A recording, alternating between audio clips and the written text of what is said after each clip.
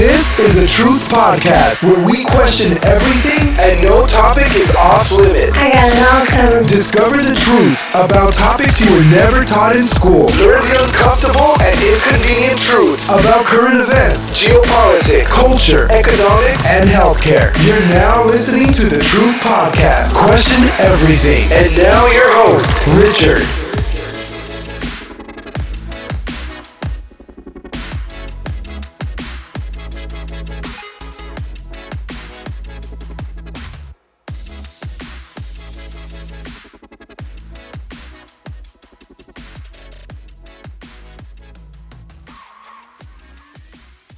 Yes, ladies and gentlemen, welcome back to another episode of the Truth Podcast. I'm your host, Richard.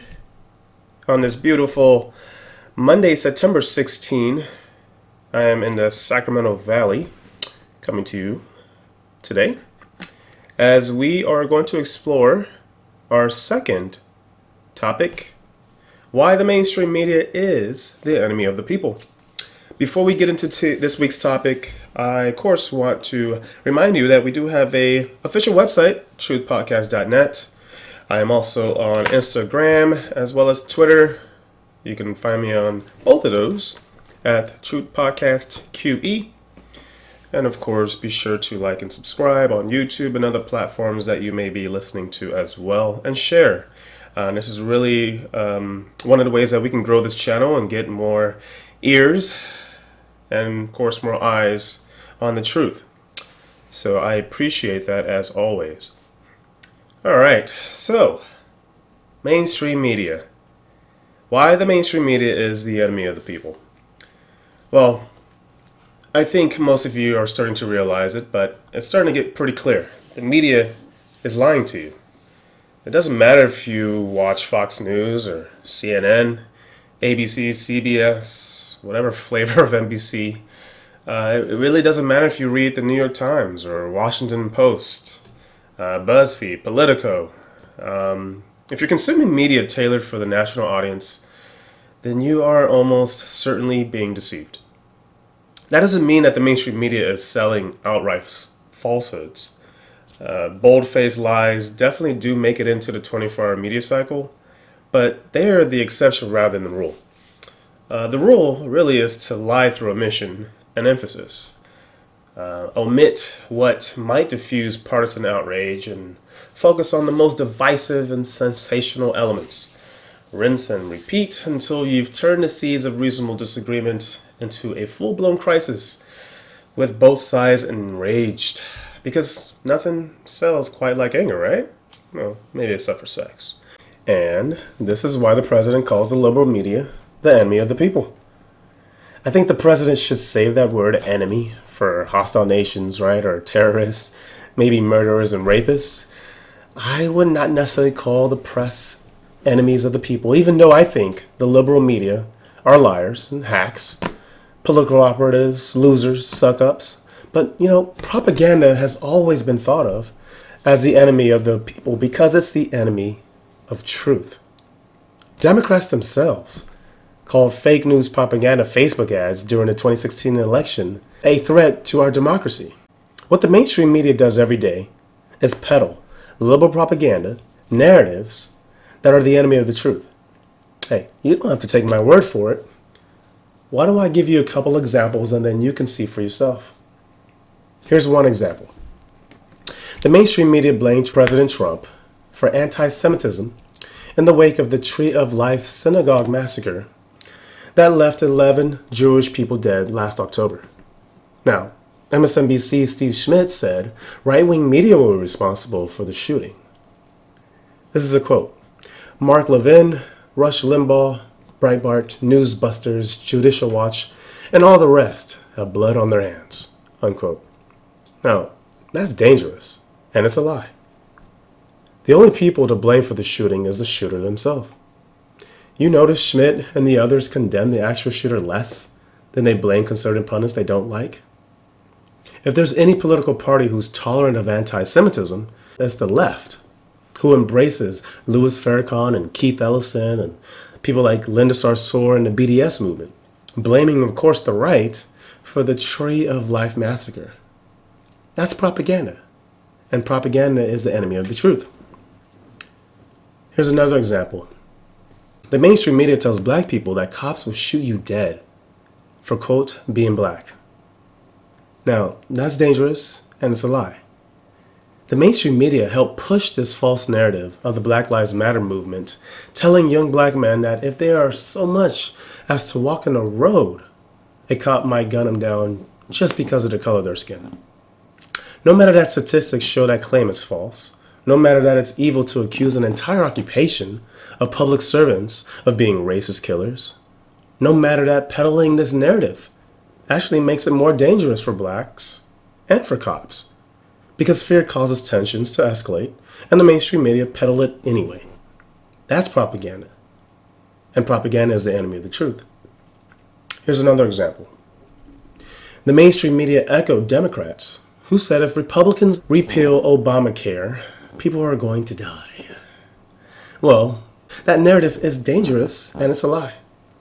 Do y'all remember a crazed gunman who opened fire on a congressional baseball game and shot Congressman Steve Scalise and others because he thought people were going to die if the GOP repealed Obamacare? Y'all remember that? A couple years ago. That claim obviously turned out to be not true. Nobody has died from the individual mandate since it was repealed. But that didn't stop Democrats and the mainstream media from pushing that narrative. It's propaganda. And propaganda is the enemy of the truth. Another example. The mainstream media convicted Judge Brett Kavanaugh guilty of gang rape because a creepy porn lawyer accused him of it. I mean, no proof, no evidence. He's guilty, they said. It's dangerous and it's a lie. The mainstream media hosted creepy porn lawyer Michael Avenatti over a dozen times on their programs after he made this baseless allegation against Kavanaugh. It wasn't true, and mainstream media knew it. They knew it, and they pushed a false narrative anyways. They didn't care about crucifying an innocent man. They didn't care if this put all men in danger of being destroyed by frivolous allegations. Nah, they ran with this false narrative. That's propaganda. Propaganda is the enemy of the truth. Final example. GQ magazine's Julia Ioffe claimed Trump has radicalized more people than ISIS. Well, that's dangerous. It's a lie. Actually, it's a dumb lie. But then again, how do you expect people to react when you tell them the president's essentially running a terror training camp? I mean, that rhetoric is dangerous and it's a lie. It's propaganda, and propaganda is the enemy of the truth. And matter of fact, all of these narratives from the mainstream media are propaganda to try to brainwash and coerce people into voting Democrat and rejecting Trump. The Democrats don't think you'll vote for them based on the merits of their policies. So they'll ply you with propaganda, the enemy of the truth. It's dangerous and it's alive. But the Democrats, they don't care. But just forget about where your loyalties lie. Whether you enjoy CNN or Fox News or whatever, just sit outside of it right now and look at what it really is. Because what it really is why would anyone want to give you the news? Are they giving you the news because they love you? Are they giving you the news because it's a program and they're trying to make money? And do they have access to certain people because they're willing to play certain games? Most likely. When you're looking at something that's on a major television show, whether it's ABC, Fox News, NBC, CBS, or whatever, you've had to go through some serious channels to get there. And if you're a guy with a suit and a tie, good evening, America, and you're doing that on any of these major networks, you have got to go through some fucking serious hoops and ladders and checks and balances. You got to represent something in order to be the person who reads the news. But what is that news for? Is it a fucking show, or is it really the news? Are they really trying to help you? What are they trying to do? You know, why are they doing the news? Are they doing it because they love you and they care for you and they want you to be informed? Or are they doing it because they're clearly biased and they've got an agenda? Well, like I said, if you watch Fox News and then CNN, just go back and forth wherever there's something big going on, like I did after the election. I was like, Fox News, CNN, Fox News, CNN. Like, who the fuck is showing the truth? Someone's got to be lying. This is one story here, and then there's another story totally different over there. So all you need to know, just looking at that, just forget about what you're looking at, whether you're a progressive liberal or whether you're a conservative Republican. Just look at that and understand that you're getting all your information from these sources that have a vested interest in relaying their particular version of the truth. And of course, that's not good for anybody. But you can see the pattern play out in virtually every story that bubbles to the top of the headlines these days. But it's especially shameless when the topics are already controversial. For example, abortion. Let's just talk about the facts. Earlier this year, there was a Gallup poll that showed that the vast majority of the country believes abortion should be legal, but more closely regulated after the second trimester. Another fact. Pew Research showed that gender to be largely immaterial on the issue. According to Pew, 60% of women and 57% of men say abortion should be legal, while 36 and 37% respectively say it should be illegal. And then number 3, late-term abortions are exceedingly rare overall. Estimates on the high side kind of put it around 1.5%, but when you narrow it down to just the third trimester only, that rate drops to less than 1%. So the reality of the abortion debate is that it's about when the procedure should be regulated, not if it should be regulated or whether it should be legal. Additionally, there is no war being waged against men or women. I mean, really, the genders basically see eye to eye on this issue. And of course, finally, the most controversial facet of this issue, third trimester abortions, is that it's so infrequent that they're basically a shade away from being statistically insignificant. Any productive discussion on abortion must start from this reality, yet what is the picture that the mainstream media presents every day? I mean, it's one of bitter and intractable division. So the vocal minority that want abortions banned outright are treated as casually as a dental filing. Those voices are not being heard on mainstream media at all, or getting any kind of coverage. The fight usually casts between a man and a woman, even when acknowledging that that's not even true, which of course further heightens emotions and falsely exaggerates the very real issue of gender inequality here in America. So none of this is helpful if you want to move America towards resolution on the issue of abortion, but they all work wonders if you're trying to sell content though.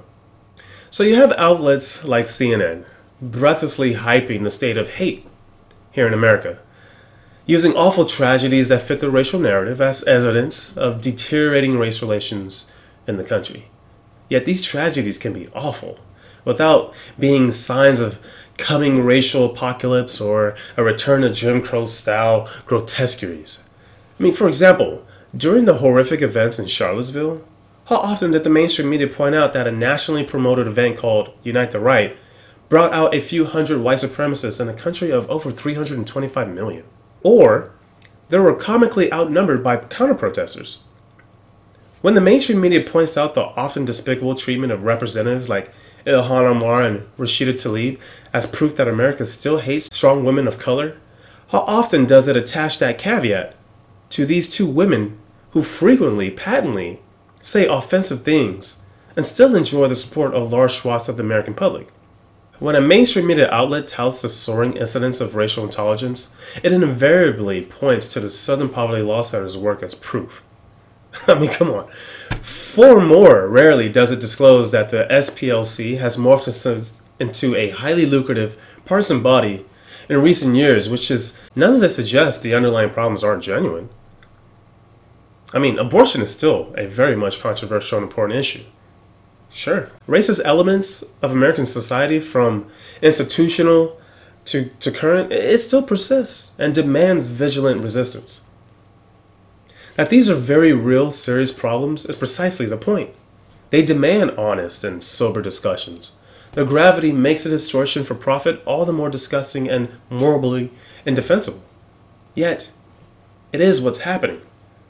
This is what makes mainstream media my enemy, and yours too. I recall last month where the New York Times had a headline regarding Trump. And for some reason, due to their readers being pissed off about the title or basically how the article conveyed Trump in a positive light, they were pissed. And guess what New York Times does? They changed the headline. They changed the headline to something negative to appease their readers. I'm not making this up. Take a look at this graphic right here. It goes to point that the mainstream media is truly the enemy of the people. And if they have the ability to just change how a headline looks just to fit the narrative, then you understand how this is such a big problem and that they are truly the enemy of the people. So here's the New York Times, August 6, 2019. This is on the front page of the New York Times. You see here it says, Trump urges unity versus racism. Well, that certainly shows. And that's actually true. That's exactly what Trump was doing. But if you take a look at the revised version, it says assailing hate, but not guns. They turn to the papers really to validate their hate. And when they don't get it, they threaten to go to someone who will. I mean, there are so many sheep. It's crazy. I mean, this is really a consequence of a fixed reinforcement schedule.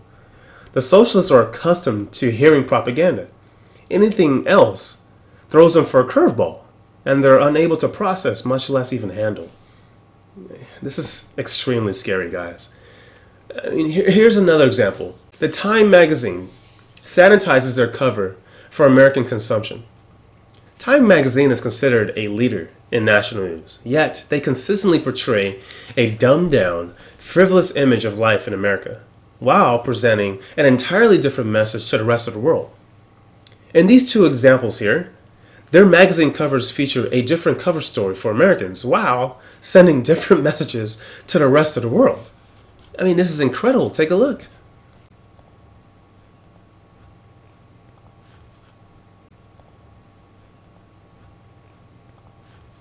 I mean, isn't this crazy? Here's another example. CNN, right? CNN is the leader of fake news.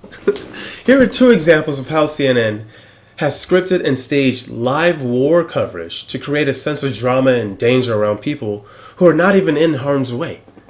Anderson Cooper literally fakes Syria war coverage by dubbing in sound effects and playing chaotic video next to a Syrian correspondent.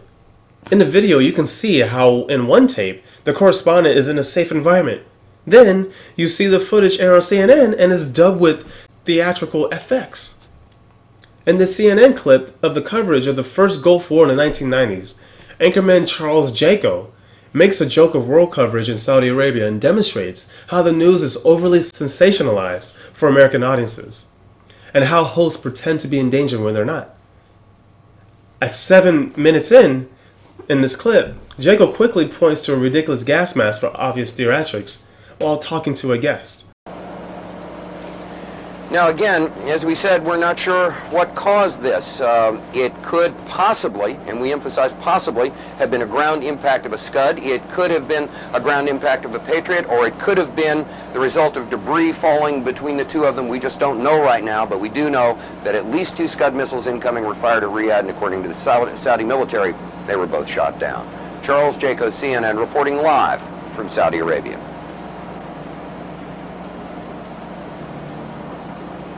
Couple of explosions, what may have been an outgoing Patriot ground-to-air missile, some reported airbursts that may have been an intercept of an incoming Scud missile. We're really not sure. All we know is that the air raid sirens have gone off, and we've heard the outgoing roar of at least one Patriot missile. We've heard some sort of airburst. We can't. Oh, I'd say.